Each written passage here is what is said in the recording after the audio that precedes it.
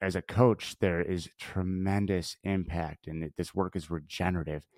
And being able to drop my own expectations of what a certain session will do for somebody or what something will do for somebody and let them walk their own path has been the most freeing thing I can do. Welcome to the Small Steps, Big Wins podcast. I'm dedicated to helping you take control of your life. Together, we'll explore practical tips, expert advice, and inspiring stories to help you overcome obstacles and achieve your goals. Making small changes is possible and can lead to big results. Are you ready? Let's go do this. All right. Chase, Sue, welcome. thank you very much. I listened to a podcast yesterday with Austin, and Austin is our mutual friend, and I have been coaching with Austin for the last 9 weeks. So I also know that you're a coach, but you have a lot more in your background. So I'm going to let you fill in a little bit of the story, and then we'll just set the stage and roll from there. Awesome. Yeah, here's the abridged version. Dad was an airline pilot. 9/11 happened when I was 13 years old. I was then derailed from becoming a third generation airline pilot because the way that the industry flipped and there wasn't cash for Chase to learn how to fly. So directionless through high school. Fitness was my one passion. I stayed around town for 4 years after high school. I graduated in 2006, got my personal training certification in 2008, decided in 2008 to start talking to the military. This is where it gets interesting. I talked with the Air Force. I talked with the Army. They both said, sorry, you have that marijuana possession charge from when you were 18. So you're not going to be able to get a special warfare contract. Because I was 20 years old. I wanted to go do, cool, manly stuff. And, and I ended up walking in the Navy's office and they said, yeah, you can get a Navy SEAL contract. You can go to BUD/S and have a 30% chance at getting through. Just go get your eyes fixed. So at this point, my second cousin, my mom's cousin, who was retired Air Force, he's the senior civilian at Department of Naval Intelligence now. At the time, he was working missile defense at the Pentagon. He sent me a book to try and dissuade me. This book was later turned into a movie. Some of you may have heard of it, called Lone Survivor. Now, he thought this book was going to be, oh, hey, this is real world stuff. Now, being 21 years old, I read it in 3 days, put my car up for sale to pay for LASIK, and went all in. And for over a year, it was on paper. I was talking with the Navy. January 26, 2010, I go to contract in and they say, sorry, new instruction was sent out January 21st. You can't get that contract anymore. You're no longer waiverable to go to BUD/S. At this point, I talked with 3 branches of the military over the last almost 2 years.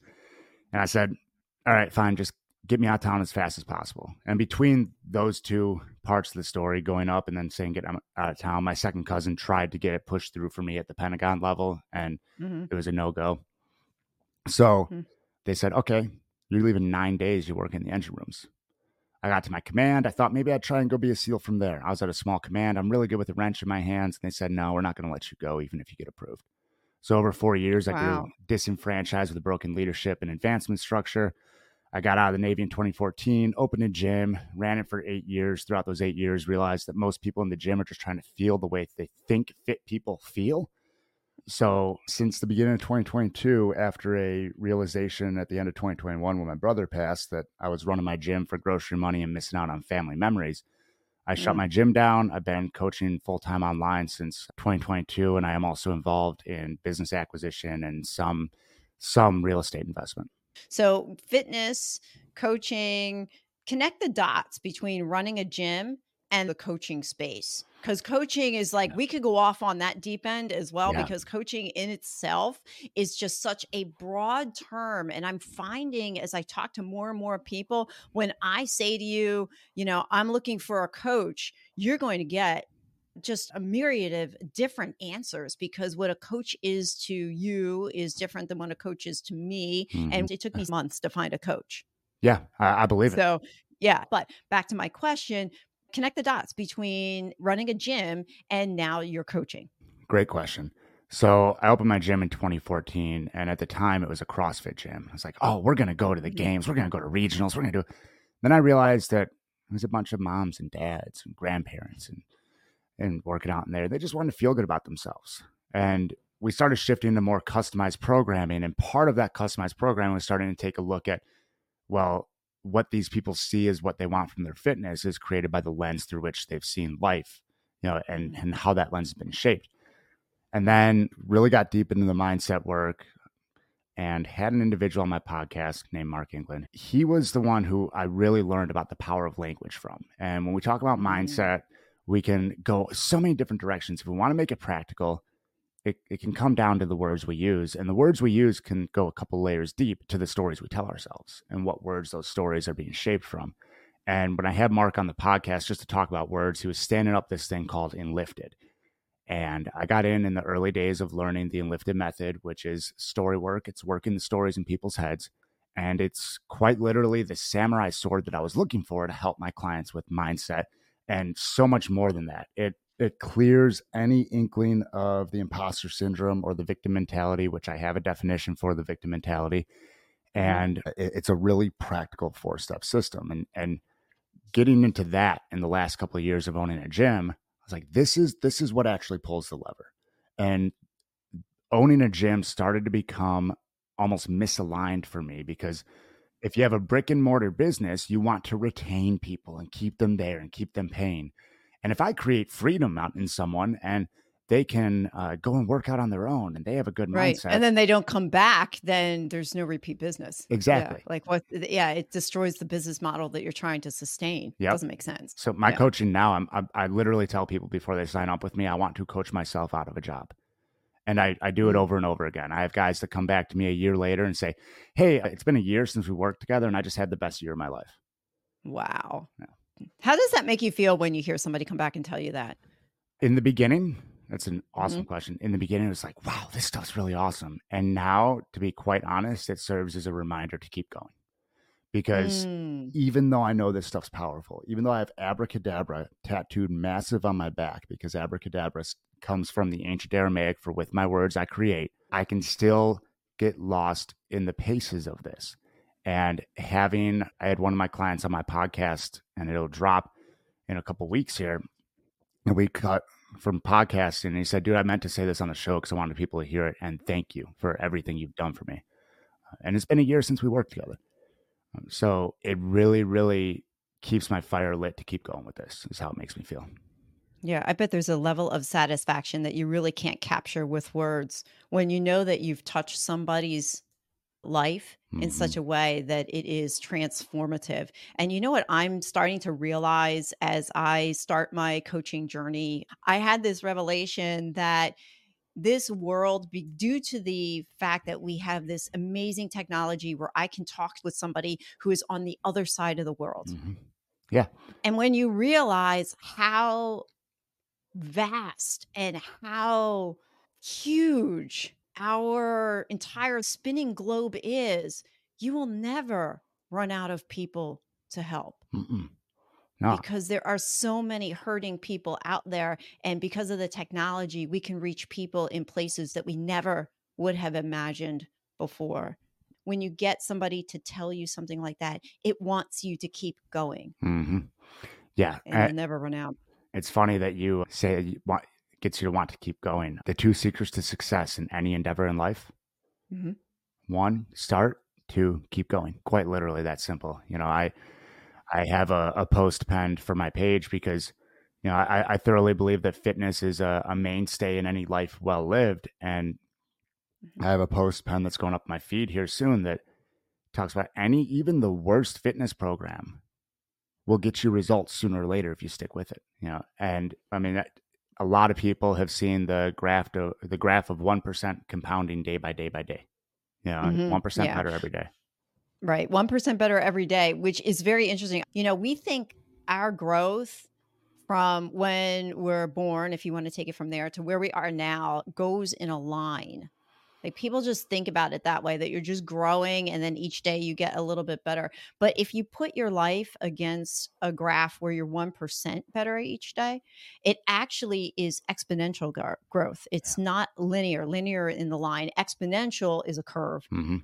And at some point, if you challenge yourself to get 1% better every day in whatever area it is, and from the people that you've coached, you find that they don't have to change 10 different areas, right? You only have to pick 1 or 2 master those, continue that growth, then identify another area and keep going. And then what people don't understand about exponential growth is that it looks like a curve that goes up. Think of a plane Yeah. going on a runway and then taking off. It's And a it hockey doesn't, stick. it's a hockey stick. Yeah. Yep. Hockey stick or the plane going up. Yep. Yeah. So Yeah. that you're just going that way. So that's what that 1% better each day really means. And it just depends on how you show up too. Yeah. Showing up is huge. And talking about exponential growth and 1% better, an anecdotal example for that. I have a good buddy who I met him 3+ years back now. And I met him at the beginning of his coaching journey. We were both in a similar container, similar community, and we met at a gathering in Virginia at a lake house of a bunch of coaches who had learned the same methodology. And we were talking, we hit it off, right? We've been on each other's podcasts.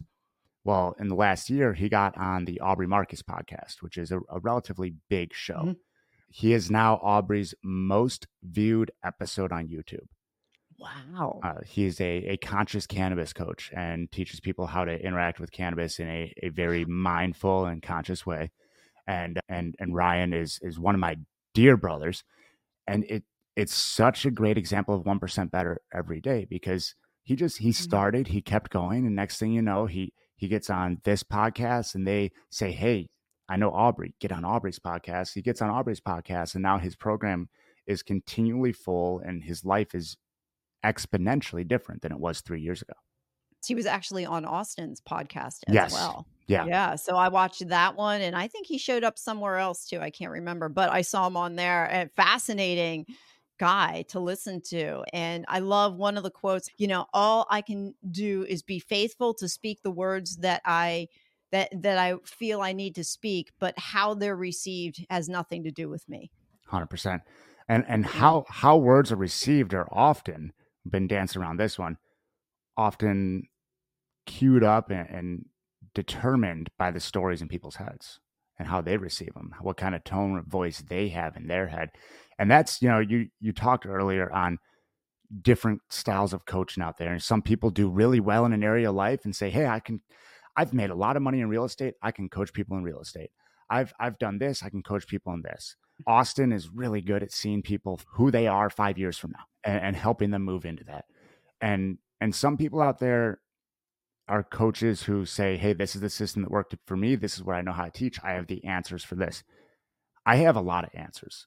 I've also come to realize that for me and for a lot of the people I know, questions are the best way to coach. Yep. And when we get people's stories out onto paper and we look at them and we honestly look at them, like read them out, and it can be transformative because we can take the power out of a stuck story and then we can start changing the words in it. And next thing you know, we're looking at a whole different story and a whole different life. Right. And it doesn't have as much power over you when you get it out of your head onto paper. So I'll put in a shameless plug that doing the story work since I've been coaching with Austin has radically transformed who I am. So who I was 9 weeks ago is not who I am today. We all carry baggage and stories from youth, or from our 20s, or from our 30s. And in my case, I had stories from my 40s. I even had stories from my year 50. We carry these stories around, and then we allow them to shape and define who we are. Me personally, putting them out on paper, interacting with them, and understanding that this is the past and they don't dictate my future. And the only reason they have power over me is because I have allowed it. And the most freeing thing in the world was to look at these stories. And some of them from my childhood were, I hesitate to say the word traumatic, because traumatic means different things to different people. So even though my story might not seem traumatic to somebody else, it was still traumatic to me. If that's the biggest level of input that your nervous system has imprinted, then that's the level of trauma that your nervous system knows.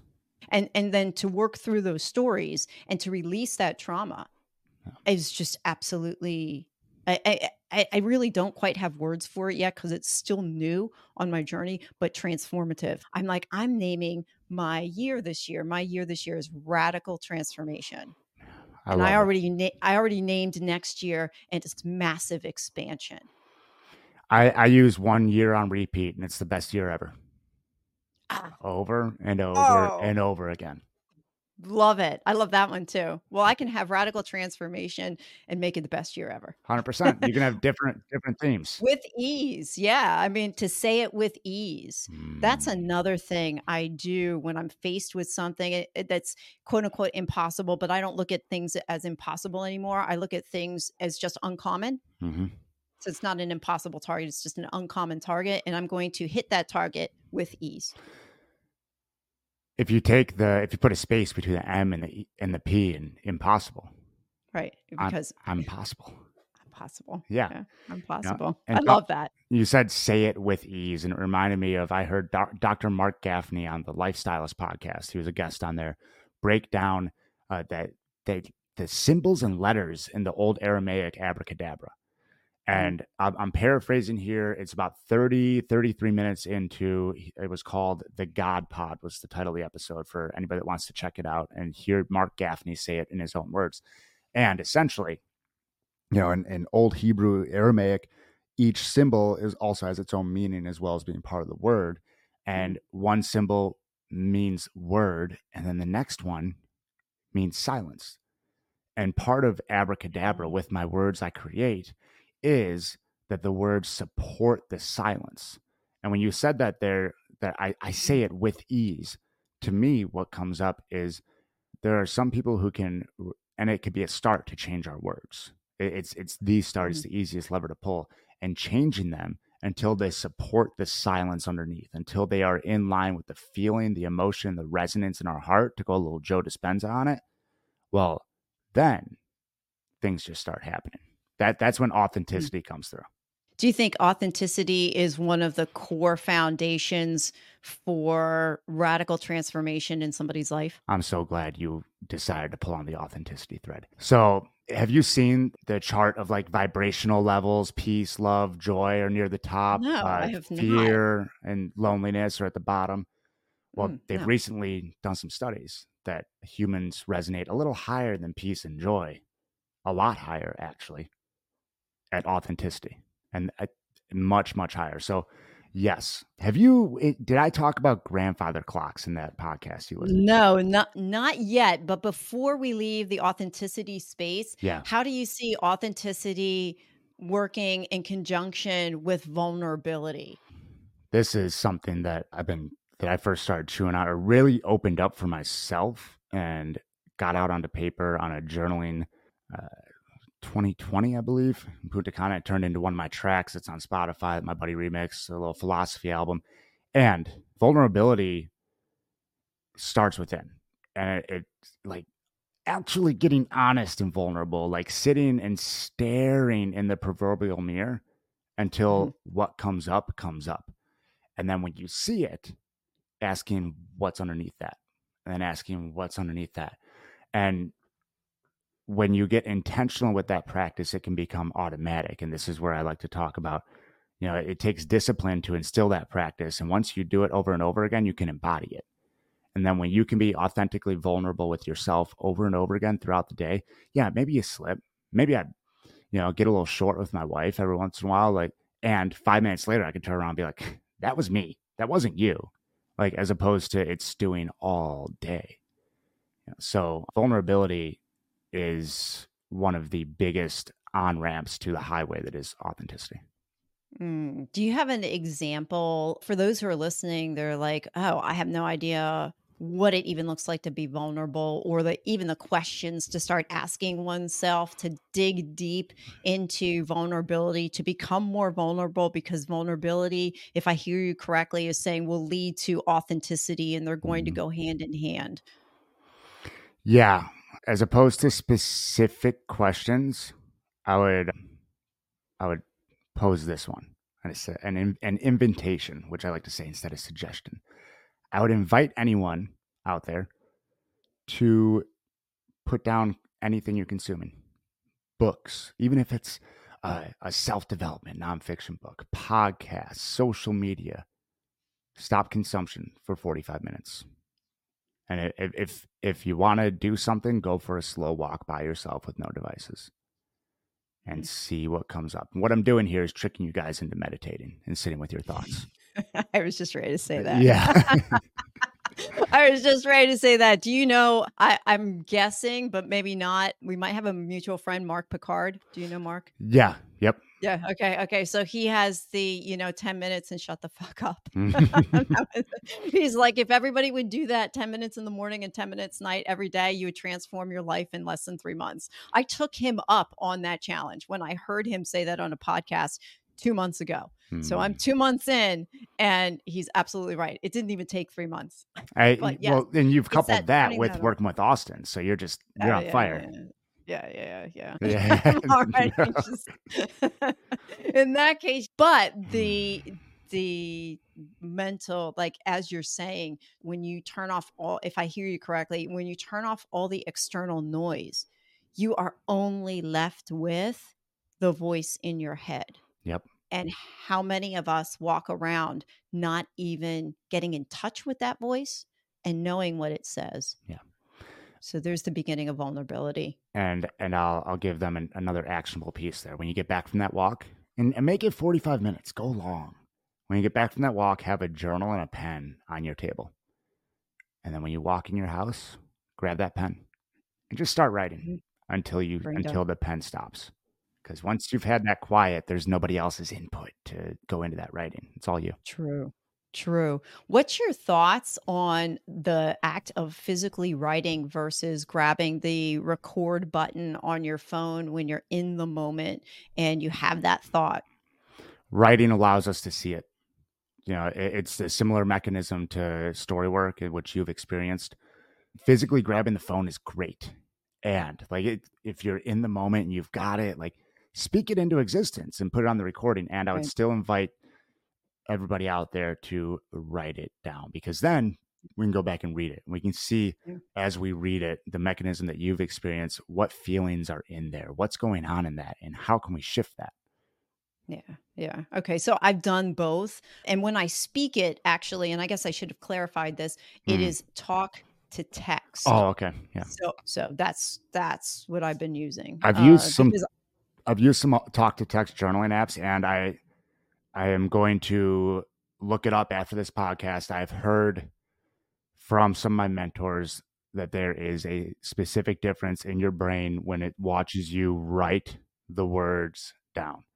So I agree. I love hiking. I discovered hiking a couple of months ago. So I go out, there's a trail out here. I hiked a couple of weeks ago. I went 6.5 miles. It was like 4 hours out in the middle of nowhere with quiet, but it was me and my phone. But it wasn't me and my phone on Facebook. It was me. And then I would get this inspiration for a podcast short, because I do shorts on Wednesdays. I'd get this inspiration. I'd whip out my phone, automatically make a note, put it away. It's like, wow, that just hit me. I captured it. Or another would come out, and this has happened to me, where I'm working through a difficult situation. And like you said, you go out for that walk. When it's quiet, it allows your brain to come to revelations that you didn't think you would have had before. So that walking, that silence that you talk about is just so critical. I can't plug it enough for those who need to figure out their authentic self and get back to vulnerability and learn who they are. Start in the silence. It's massive. And talking about authenticity, I had plugged the grandfather clock thing early on, and I want to.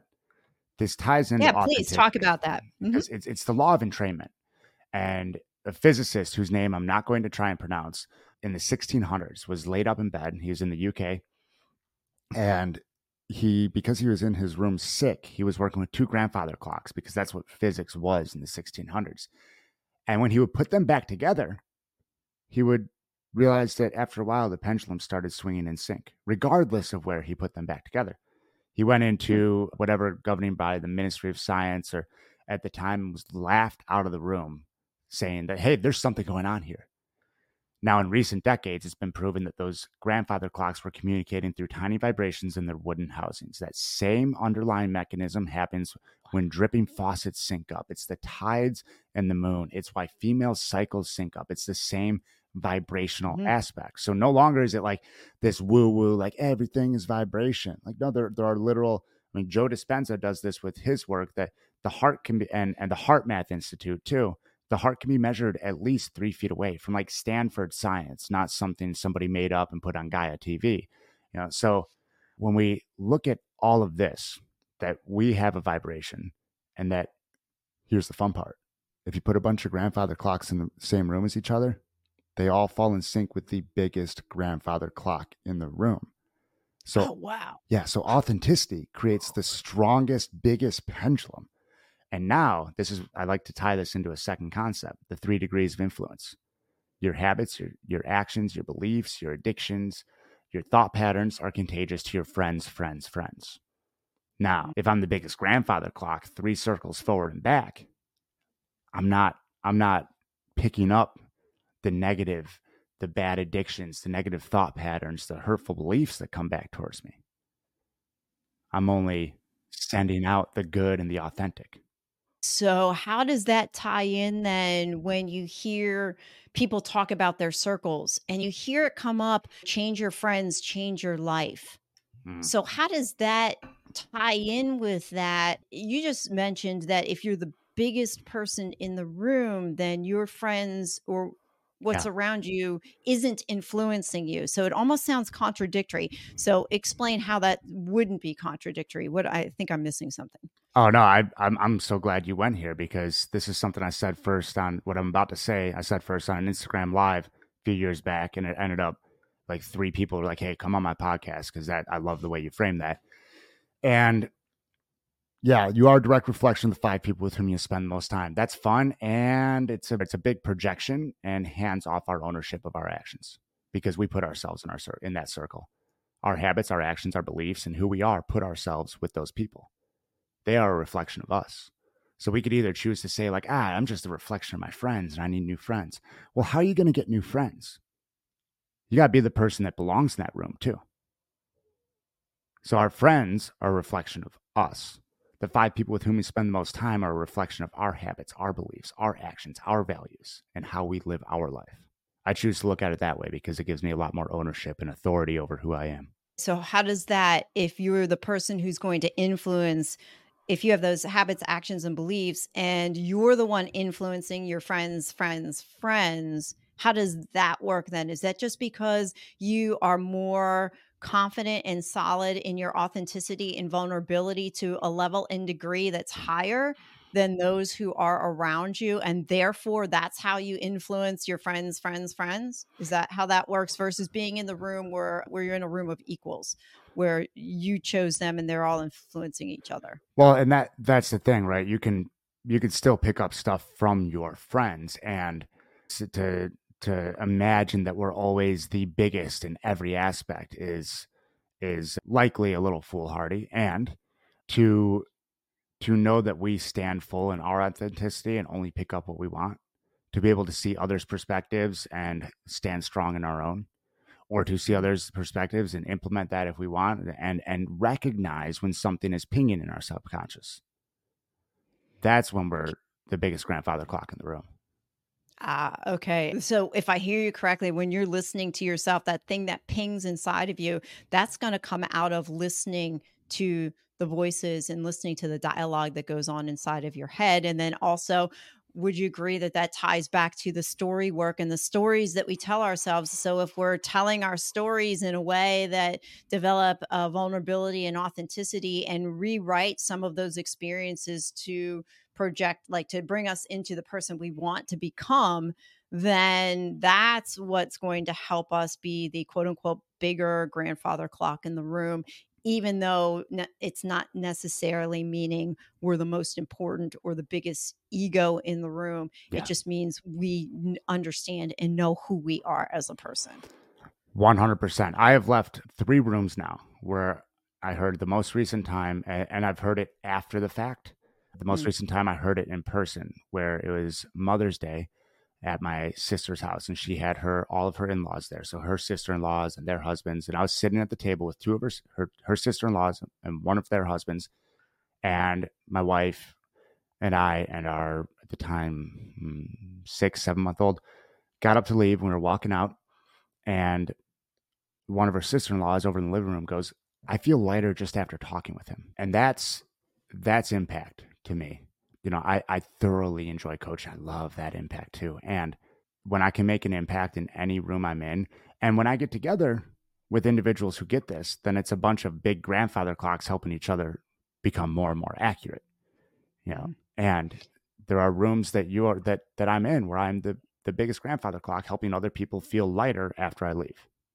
So that lightness that she felt when you were getting ready to go, um, talk about how that manifests itself in your life.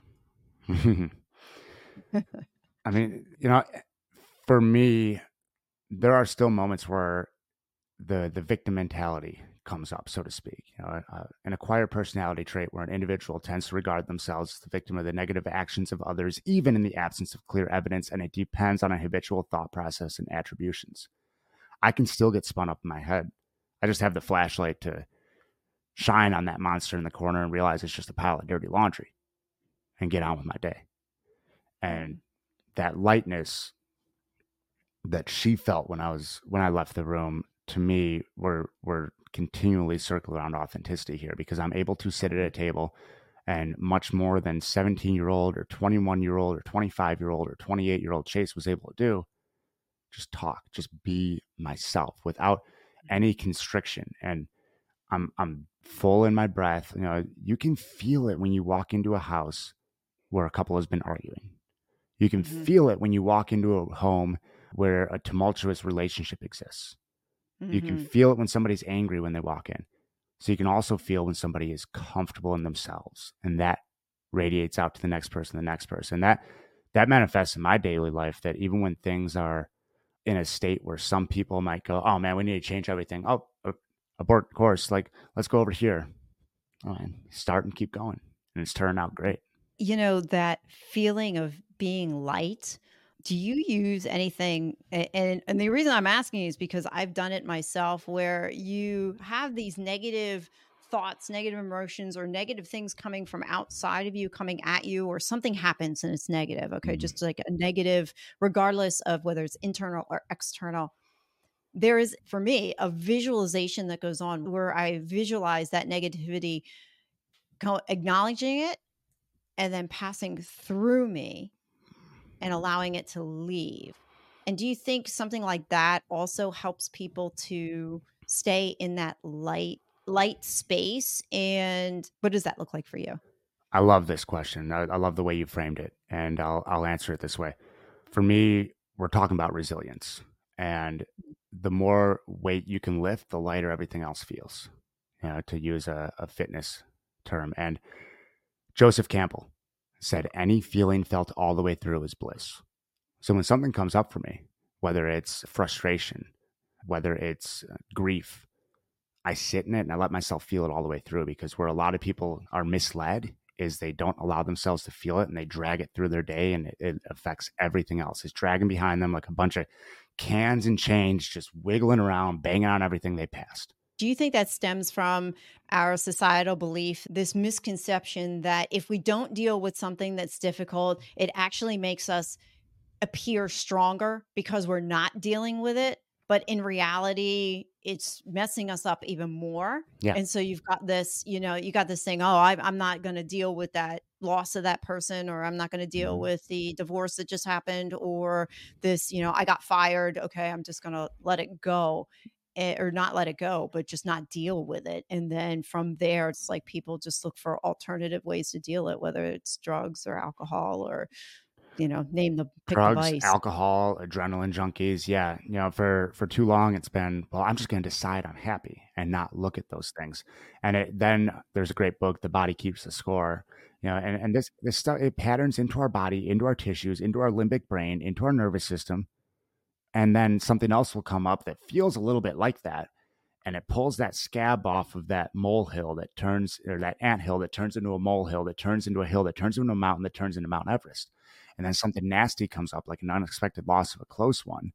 And that feels like everything bad you've ever felt. And then your grief lasts for 2.5 years because you never processed any of that. Now, if we had processed that stuff in the back, well, guess what? This comes up and wait, I have these tools. I processed all that stuff. Now I can dress this wound before it turns into a scab that I need to pick off. What's a small step somebody could do? They're listening to this going, oh my God, I've got this big giant mountain. And what do you do? What can you do? I give away the 4-step method on any podcast that asks this question. So whatever that mountain is, title it and write it down. That's step 1. Then check in with your feelings. What do you feel? Where is it in your body? Step 2, read it out loud. Check in with yourself again. Step 3, read it out loud like you left the driveway with the parking brake on. About 80% speed. Check in with yourself again. Step 4, read it out loud with a breath at every period, most of the commas, and some of the ands, and check in with yourself again. That's the start of when I coach people. And that start alone, often from me sharing that on podcasts, I'll get numerous messages. Hey, I just worked through this of my addiction pattern, my relationship, my childhood stuff. Thank you so much for sharing that. Just that can help air a story out. And then if we go in and we change the words, but I'll say, practice that with the stories in your head and implement meditation. Because when you can embody both of those skills, well, now when you're sitting in meditation, you can see the story and the mechanism behind it and the mechanism behind that and release it with stories that are light enough that don't require getting them out onto paper. And when you're day to day, if you've been meditating for a while and you've been working stories, well, now you start seeing things. And I'm a firm believer. I'm a bigger and bigger believer each day that enlightenment is just seeing reality as it truly is. And when you can see your thought patterns and your emotions for what they are, you can drop a lot of your personal biases. Not all of them. They're ingrained in our head. And you can, Right. you And can new ones will pop up too. new ones will pop up, and you can get closer and closer to being able to truly see reality for what it actually is. Do you have a story of somebody who you've worked with that had experienced a radical transformation like that? Yeah, and I'll go back to the one that I just referenced, who I had on my podcast this week, because I know he's shared it and he's good with sharing it. My client Rob, he started drinking at a young age, and he heard me give away that 4-step process on a podcast. And he had recently he had heard on another podcast the host say, "Ask yourself what's one thing that you can't stand that you do, and give it up." And his buddy and he posed this question to each other, and he had been drinking for about 9 hours at that point that day, and he looked at the whiskey in his hand and said, "This." And he heard me a couple days after that give that process away on a podcast, and he went and he wrote it down. Mm-hmm. This work is so practical, and I've also went deep down some esoteric rabbit holes, and it's the biggest form of energy work I've ever seen. In our first session, he was working a relatively big story, and there was audible popping in his upper back and his shoulders. His posture when we started working together was forward shoulders, hunched over, protective in his chest, and he was sitting up bigger and releasing tension in his back. He had more mobility than ever in his thoracic spine. And now if you saw a picture of Rob before we started working together compared to now, he looks like he's 2 inches taller. And it shows in his persona and the way he shows up and the father he is and the man he is. Ah, amazing. Very inspirational. I'm sure that's one of many stories that you have. I've done over 500 sessions, so I've got a fair amount. Yeah, I bet. Let's circle back around. You suggested you wanted to talk about the victim mentality. Was there anything else you wanted to add to what we were talking about victim mentality? I'll break open that definition a little bit, and then Yeah, I want please. to make sure, like, there's the victim mentality, and there's, like, you could be a victim of something and still release the victim mentality. So the victim mentality is an acquired personality trait where an individual tends to regard themselves the victim of the negative actions of others, even in the absence of clear evidence. And it depends on a habitual thought process and attributions. So it's acquired. We pick it up somewhere along the way. Our parents, our teachers, the media, movies, books, whatever it is, depends on habitual thought process. We feed this thing, right? And we look at it, we create it, and then we continue feeding it, even in the absence of clear evidence. is created out of the stories in our head and the words we use. And these words program our reticular activating system, which for anybody listening, the go-to example of the reticular activating system is, I will bet you when you bought your most recent car, you started noticing more of that cars on the street. Because as Friedrich Nietzsche said, what you look at is what you see. So if we are constantly using words that somebody else hurt us, or that somebody did something to us, or our mood is somebody else's fault, or our position in life is somebody's fault, or the reason we haven't hit our goals is somebody else's fault, we are going to look for all those reasons. The reason that we quit is somebody else's fault. We're going to look for all of those reasons. And, Joe Dispenza talks about, even if we remove that person that we're blaming from our life, our body can stay addicted to those patterns, those emotions. So we look for something else.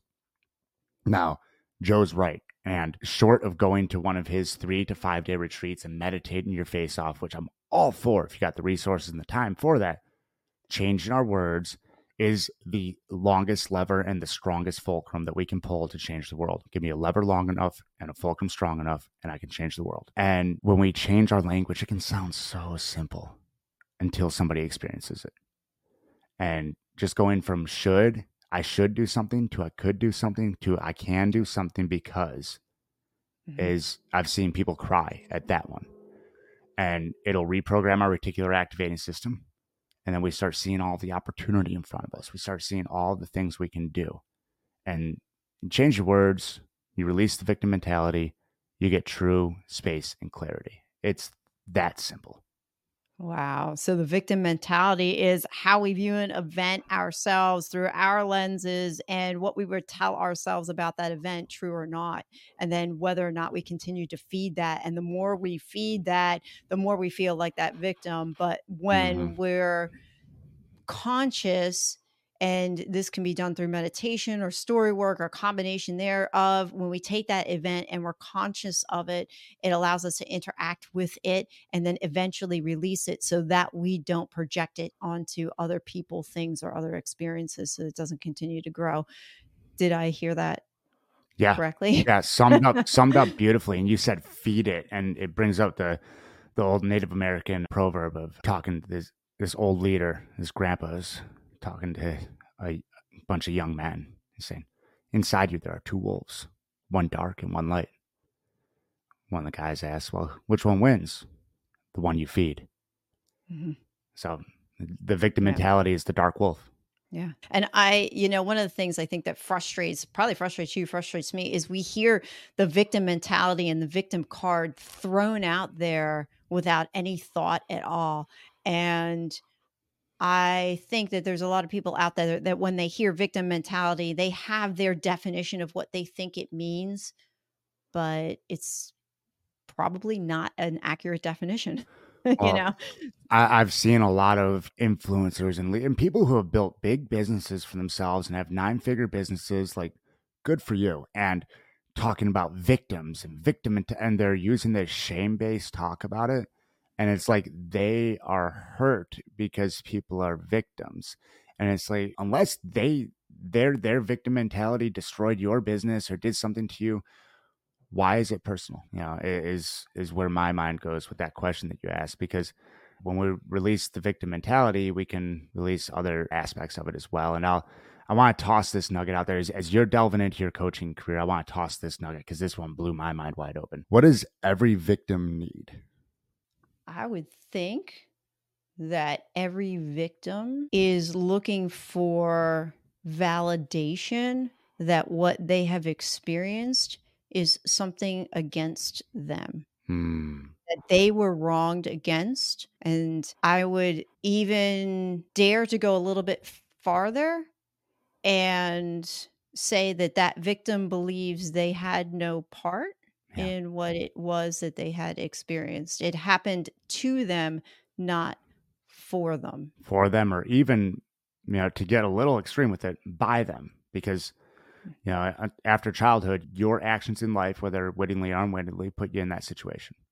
And we can own that. That's been big for some people. And everybody listening, whatever lands with you the most, go with that. If you like for you, go with for you. If you like by you, go with by you. And victims, to get out of that state, what do they need? Who do they need to get out of that victim mentality?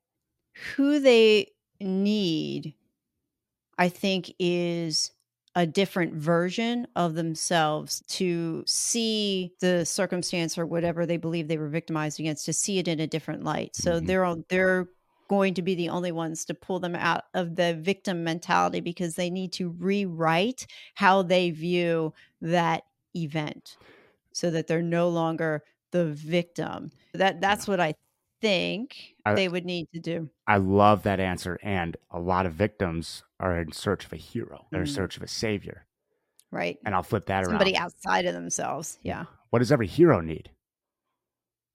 A victim to save. This one blew my mind open when one of my dear friends, Ryan Wallace, shared it with me. It's like, oh, that's where I was 3 years ago. Yeah, The fitness coach that said, well, if you just read that book, it'd be fine. Like, why won't you do what I say? Like, I can help you. Just do it. And as a coach, there is tremendous impact, and this work is regenerative.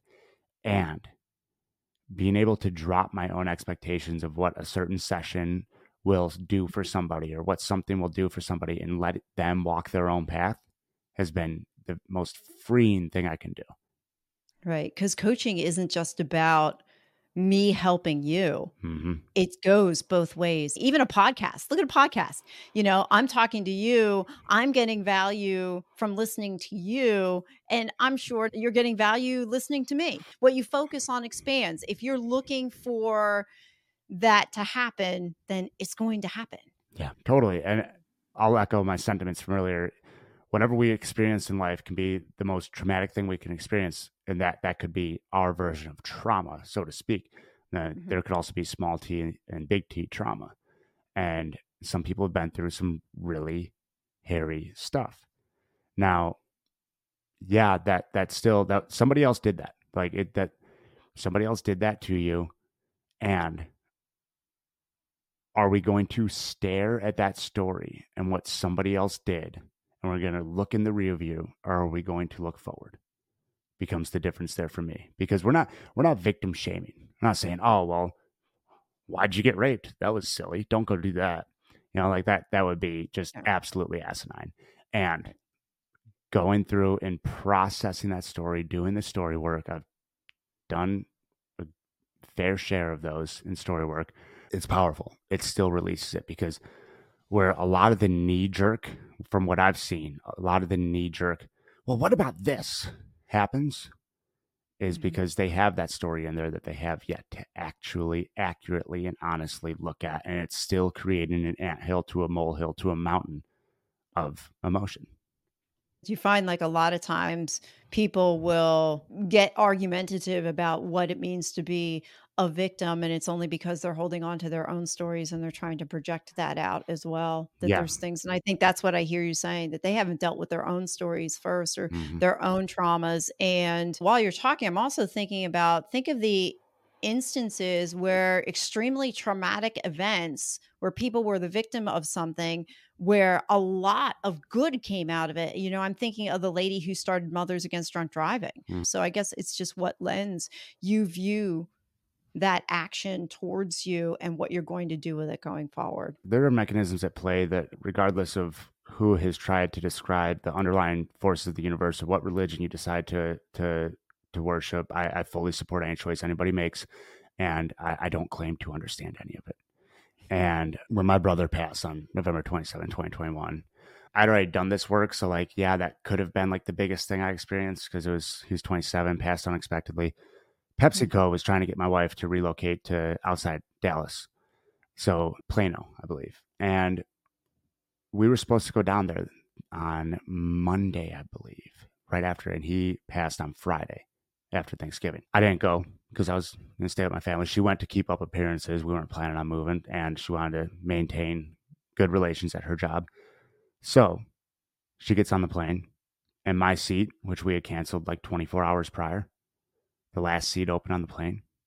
The guy that got it was going down to see his nephew, who was terminally ill and had maybe hours left to live. And it was his only chance to get to Mhm. say bye to his nephew, because my seat got opened up.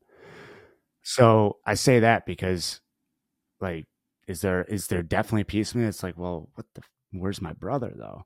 Like, yeah, sure. And the more I stare at that, the more I stare at everything in the past. The story that I went into this work with that was really pinging around in my head, or one of the big ones, I thought it was the Navy SEAL story. The one that was holding the most emotional baggage was my father and I got into a fight, one of our only ever physical altercations when I was 17, and I hospitalized him. Mm. And for the longest time, I would tell people about this, but this is what I'm talking about. I would go, yeah, I hospitalized my dad, 32 stitches in his face, broken nose, 4 staples in the back of his head, and just blow right by the guilt and the emotion I felt. And so when I worked it, it's like, oh, I feel dangerous. And we worked that. And then it went to, well, wait, I was only 17. I tried to de-escalate. My dad basically bullied his 17-year-old into fighting him. And then it went to, oh shit, my dad's got stories too. And this is over the period of like 2 years. I was sitting in meditation one night and just blew me wide open, and I cried for like half an hour talking about feeling it all the way through. And I was like, my dad's got stories too. And he did a lot of good as a father, a lot more than a lot of dads. And I know because the amount of story work I've done and the amount of clients I've worked with, somebody out there is begging for your problems. And I started crying because, like, unbeknownst to me, I had created a rift from, even though I thought I had addressed this story, still the rift that I had subconsciously put between my dad and I. And I grabbed my phone and I wrote, I titled the note, "I see you, Dad." And I probably like half an hour to start. I remember this, I remember that, I remember this, I remember that. And then I shared the note with him. So, and then what happened? He texted me a couple times since then that when grief hits him hard about my brother, he goes to that note. So, yeah. Was this just recently then? Yeah. Oh, yeah. That was like this spring. Oh, wow. Yeah. And if you think the journey's so you done, yeah. Yeah. So you carried it around. I'm 35. 9/11, you're 35. Yeah. Wow. Yeah. That's a long time to carry that story around. Yeah. I first But you know addressed it what? about 3 years ago. And then it was like 2.5 years of like just peeling. There's layers to stories. Thank you for sharing that, because I know somebody listening who might be thinking, well, I'm too old to address something that happened 20 or 30 years ago. You're never too old. I've had so many clients that are like, oh yeah, I'm 50, 51, 60, and I'm stepping into a whole new world for the first time in my life. Who coaches the coach? Are you asking me who coaches me, or? Yeah, you can answer that how you like. Yeah. I'll let that up to you. Well, that right there is one. That's a great question, because I have numerous coaches who are clients. You know, I've seen it where some coaches can get stuck. If we know Joseph Campbell and the hero's journey, the ordinary world is at the top of the circle, and the hero's journey is a circle. It's not an oval. A lot of people sit in that ordinary world for a little too long. Even coaches, they're like, yeah, I went and I got the elixir. Now I'm back in the ordinary world, and I'm going to spread the elixir. No, we get to keep diving in. You know, a lot of people say hurt people hurt people. I like to translate it to heal people heal people. And really, more accurately, it's healing people heal people, because things will constantly come up. And unless we are open and ready to be vulnerable and address them on the regular, you'll end up a hurt people again. That makes sense. In your experience, though, do you find that when you go full cycle of that hero's journey, that you find you're a little bit higher, or I don't want to say the word better, but you're in a 1% better place than what you were on the last cycle as you go through that? Yeah, and it will. Sometimes I know I'm heading into it. Other times I get on the other side of it. It's like, oh, that's what went on. We just went around the circle again. And the way I like to see it, the hero's journey, if it's a circle, you don't come back out of the circle and like get right to the top. It kind of like shoots you out of the loop a little higher, and then the next circle goes up. And it's almost like that 1% better graph is a bunch of little squiggles spiraling up and up and up. Going and up. upwards. Yeah. Are you familiar with Ray Dalio's work in Principles? Yes. Yeah. He wrote the book Principles. Yep. Yeah. He does a lot of pictures within his book. And as you were explaining the spirals going up, I that's the picture that I saw from his book. He's amazing. Yeah. He was introduced to the hero's journey like a couple of years before he wrote that. So he really, like, if I remember correctly, because I listened to it, and I think his son gave him a book about Joseph Campbell, and he incorporated a lot of that into his story. So, I like to ask, what's one topic or question you wish I would have asked about, and how would you answer or expand on it? Hmm. Well, I mean, you're a thorough host. One that I wish you would have asked about. Honestly, we covered all of my favorite stuff, and Good. if anything, just how the physical can impact the mental and how it's a circle. And while the mental definitely starts the journey, I believe physical fitness can be a great gateway drug to personal development. My coaching these days, physical fitness is the side dish because I'm gonna just give you the hard stuff right away and serve the other stuff as a garnish. And it's still to me very important because whatever it is that comes through you on your hikes, however we get these intuitive hits, there are some people in my circles, and like I said, I don't claim to understand any of this, and I've seen some stuff that would stand to reason that there's another force out there. And if our body is the vessel through which that force comes, whatever it is that we believe it is, then it makes sense to keep that vessel as clean and healthy as possible so that that force can come through it. So, what's the one small step that someone can do today that's going to help them change their tomorrow, as we close on that thought? Go for a 45-minute walk and leave a notebook on the counter. And then find a story coach if it resonates. Absolutely. Yeah. You know what? I do have one more question for you. What would you say to those who are still on the fence about coaching? And they know they need one, but they're not quite ready to do Oh, it God. yet, or they don't want to spend the money, or they're hesitating. What would you suggest? If you don't want to spend the money on a coach and you have an iPhone that's newer than 2 years old, or a car payment or anything else that a financial coach would look at you and say, "What are you doing?" It's likely not the money. And I ran a gym for 8 years. It's almost never the money with stuff that can be a perceived luxury. And I say perceived luxury intentionally. Health, Mhm. personal development, these are the things that create true, lasting generational impact. And what I would say is our nervous system, our subconscious can have an almost autoimmune response to change. And it's programmed smartly because not too long ago in the history of humans, if we changed one little thing, we might get eaten. So I get it and I understand. And guess what? You're going to be fine. You'll be alive. And a 90% chance, that 99% chance that you'll be better for the journey. So if you want to go a little deeper but if that's not enough of an answer, ask yourself this question before you go on your walk. Why am I resistant to getting a coach? What is there in there that I don't want to look at? Because I promise you, my friend, whatever there is that you're trying not to look at is where you want to look to find the most freedom in your life. Boom. Boom. Thank you for sharing that. And the funny thing is, the reason I asked that is because I spent months being resistant to spending the money on a coach. And when I realized that the best way I could spend the money is investing in myself first because it will get me to where I need to go, then I released the hold that was on my money and allowed me to make that quote unquote purchase. And it was no chump change, but the difference between me spending that amount of money for a coach and say buying somebody else's program or doing something equal in cost is that I had no regret. Yeah. I had no regret. I did it. I spent the money. I have no regret. 9 weeks later, I he's worth twice as much what I paid for him.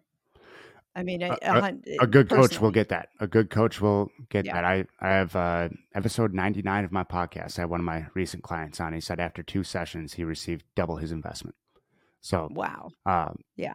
a Yeah. good coach will get that. And I mean, to work with me for 3 months, it's a 4-figure investment. And like I said, I'm here to coach myself out of a job. So Well, as we come to a close, Chase, how can people find you and any parting thoughts? find me on Instagram at coach_chase_Tolleson. If I don't respond to your messages right away, it's because I have an app blocker on that keeps me in there intentionally as opposed to mindlessly scrolling.